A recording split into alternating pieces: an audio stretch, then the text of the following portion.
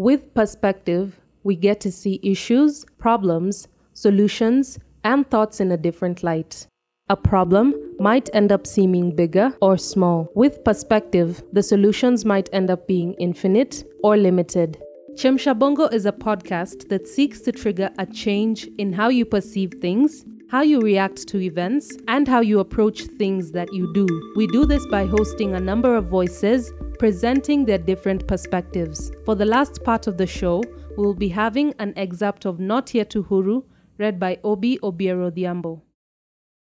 By the end of this episode, we hope that you find more power in what is behind your eyes and stop focusing solely on what is in front of them. This is Chemsha Bongo.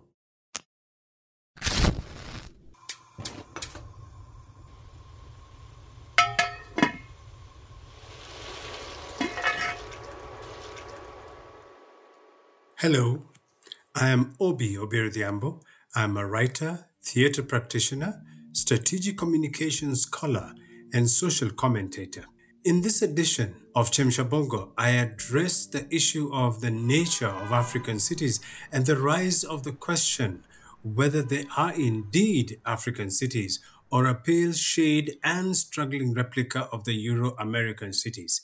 To put this question in context, I will remind you that the Afri-Cities Summit has just recently ended, hosted by the lakeside city of Kisumu.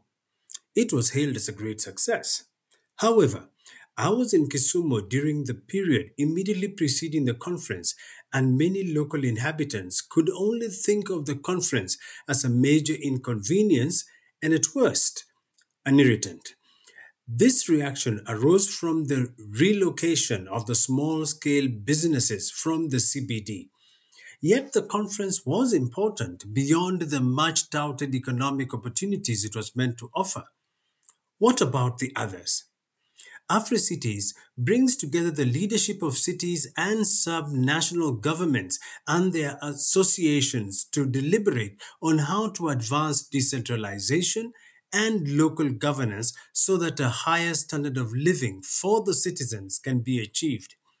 Afri-Cities summits have been held every 3 years since 1998, and the first ever was held in Abidjan, Ivory Coast, and other major cities like Johannesburg, Dakar, and Marrakech have played host to the summit.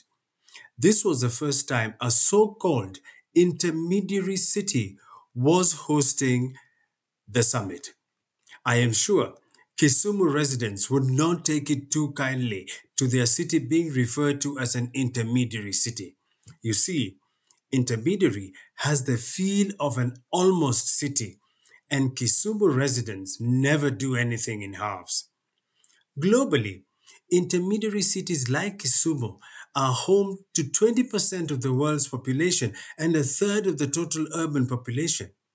Because of their smaller size, intermediary cities are expected to be able to guarantee and provide basic housing needs to their citizens more efficiently and cheaply than metropolitan areas.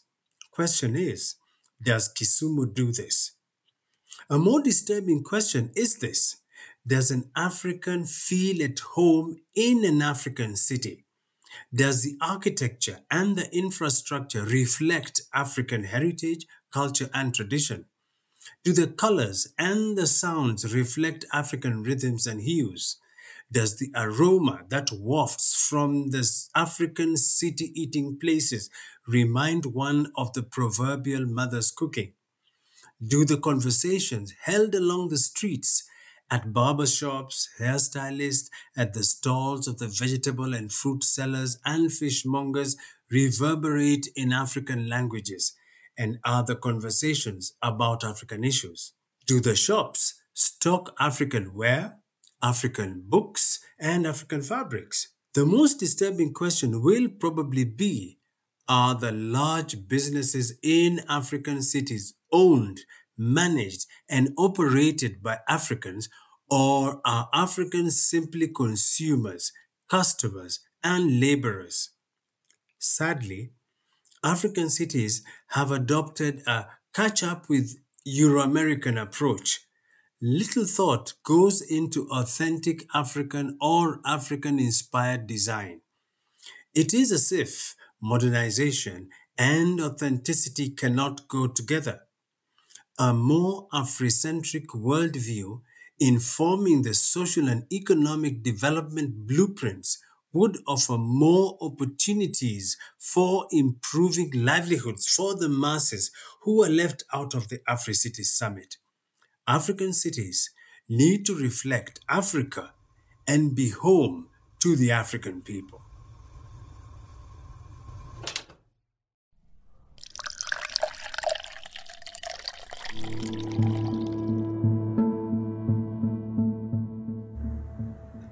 They last for the glory. They last for the crown. But last not one bit for the sleepless nights, for the pulling hair, for the pulling teeth. Heavy is the crown. Careful what you seek.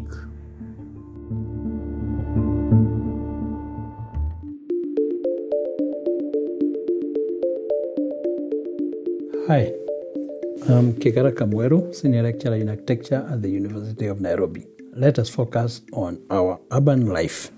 One of the challenges we have as we continue along the devolution path in Kenya is to give identity to each of our towns. When our towns acquire distinctive characters, they will serve several positive purposes and bring pride to the local communities. But how do we do this? Reflect on your own experience. When we think about our hometown, we remember special places and people, get nostalgic about the good old days and all those childhood memories with dear friends. We come from somewhere after all. But how does that place shape us as individuals? How does it influence our values and perspectives of the world? And how does that impact on who we are today? However small or unremarkable your town might appear to you right now, there is so much hidden potential waiting to be discovered. Each town has an identity. It just might not be apparent yet. We need to take time to understand it and bring out its true potential, whatever that may be. In truth, every town was built on a certain set of values, beliefs, and traditions that heavily influence the town's identity. Understanding each town's cultural heritage will help us identify how each town came to be, its socioeconomic makeup, and the values it stands for. For example, some towns grow on the strength of being a farmer's market, where people have been coming to trade for ages. This, in fact, might describe the majority of our towns in Kenya and East Africa. But other towns were characterized by industries set up in the area, which provided employment and spurred the growth of a commercial center. Your town might not have a thriving culture or social scene, but it might have some natural assets to offer. Maybe a waterfall in the area, or a natural feature that visitors would want to interact with. Whatever is truly unique and special about a town, it's important to identify it. Whatever is the town's unique assets, they could be developed into a thriving tourist economy. When I go to the city of Nakuru in Kenya, for example, I'm overwhelmed by anxiety of all I know about the town. All at once, I want to see the Lake Nakuru, and I want to see the Menengai crater. I want to experience the Rift Valley, and I want to see flamingos. I'm disappointed when I do not see an invitation to partake in any of these experiences. Many people, when they visit or pass through a town, only see what's currently happening. They don't bother to look for what has been happening for years. But if you want to bring more people to a town and truly revitalize it, you have to search for the good things that are going on. There are events that will cause people to come over and visit. But what about those natural assets we discussed? Well, they could be the key to attracting more visitors and transforming the town into a thriving tourist economy.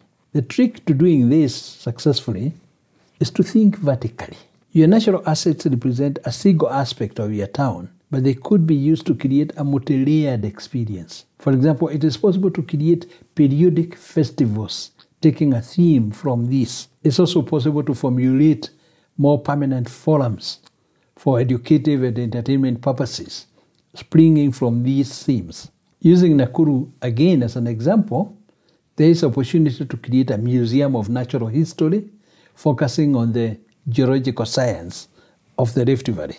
If the managers of our towns focus on the necessary revitalization, they may well encounter some obstacles, but that shouldn't stop them from trying. There will be the need for a roadmap for the revitalization effort. The roadmap might include several different strategies, such as improving on public transportation, adding new amenities to the town, or investing in local businesses to help them to thrive. They might even want to consider organizing a town meeting to discuss the revitalization efforts with other residents. Every town is a special place, and it's important to learn about its history and cultural identity. To revitalize the town and make it a more attractive place to live and visit, we need to understand what makes each of them different from other places. This is important no matter how small the town is, as every place has something unique to offer to both residents and visitors. We need to explore the true potential of our towns and create stronger, more vibrant communities for the future.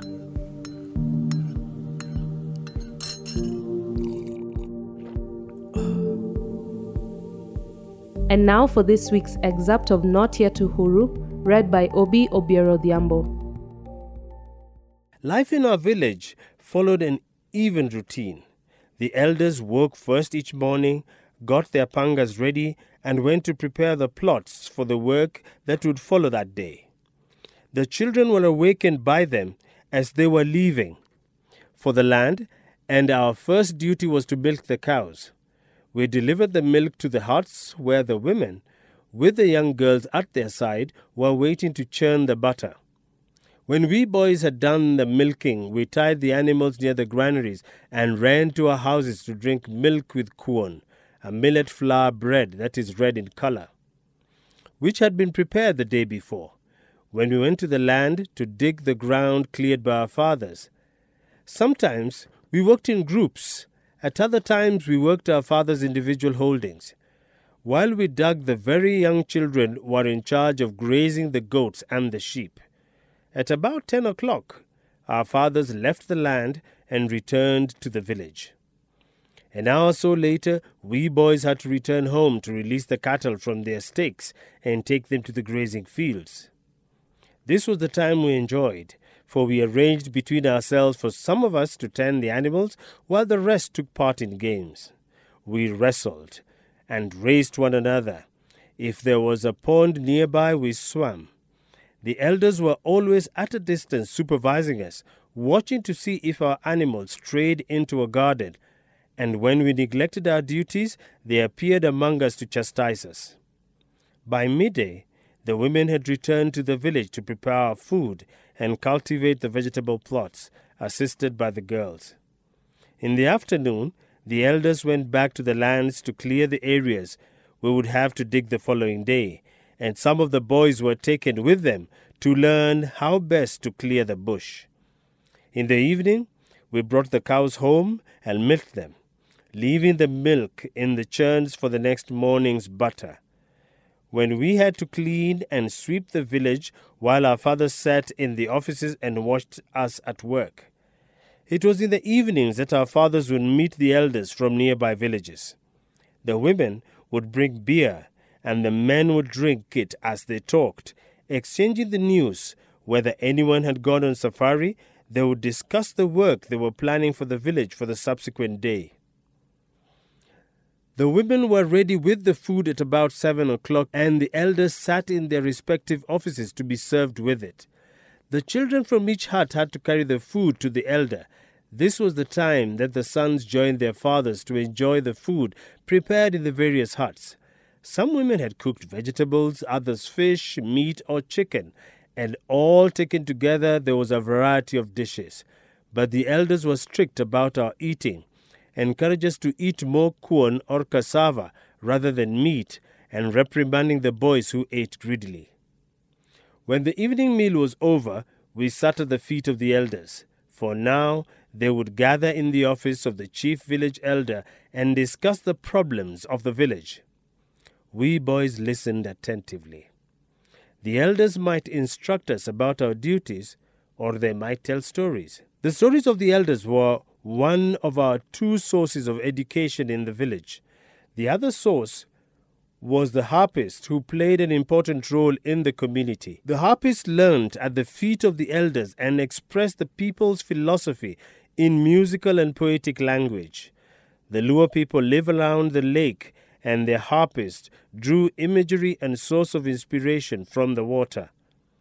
Through their songs, the harpist chanted words of inspiration to the warriors, praised famous wrestlers, admired beautiful girls, recognized keen farmers whose granaries were always full. Their humor was entertaining. They acknowledged men who were experts at courting and through whom others managed to secure wives. They praised men and women who had achieved distinction in the community. They condemned thieves, lazy people, cowards, and people with bad habits. In the community, the harpists were a recognized institution, awarding approval to individual and communal achievements, and admonishing and reprimanding those who did not come up to standards. Listen to Chemsha Bongo on our website, aqute.co.ke. Chemsha Bongo is an Aqute Media production.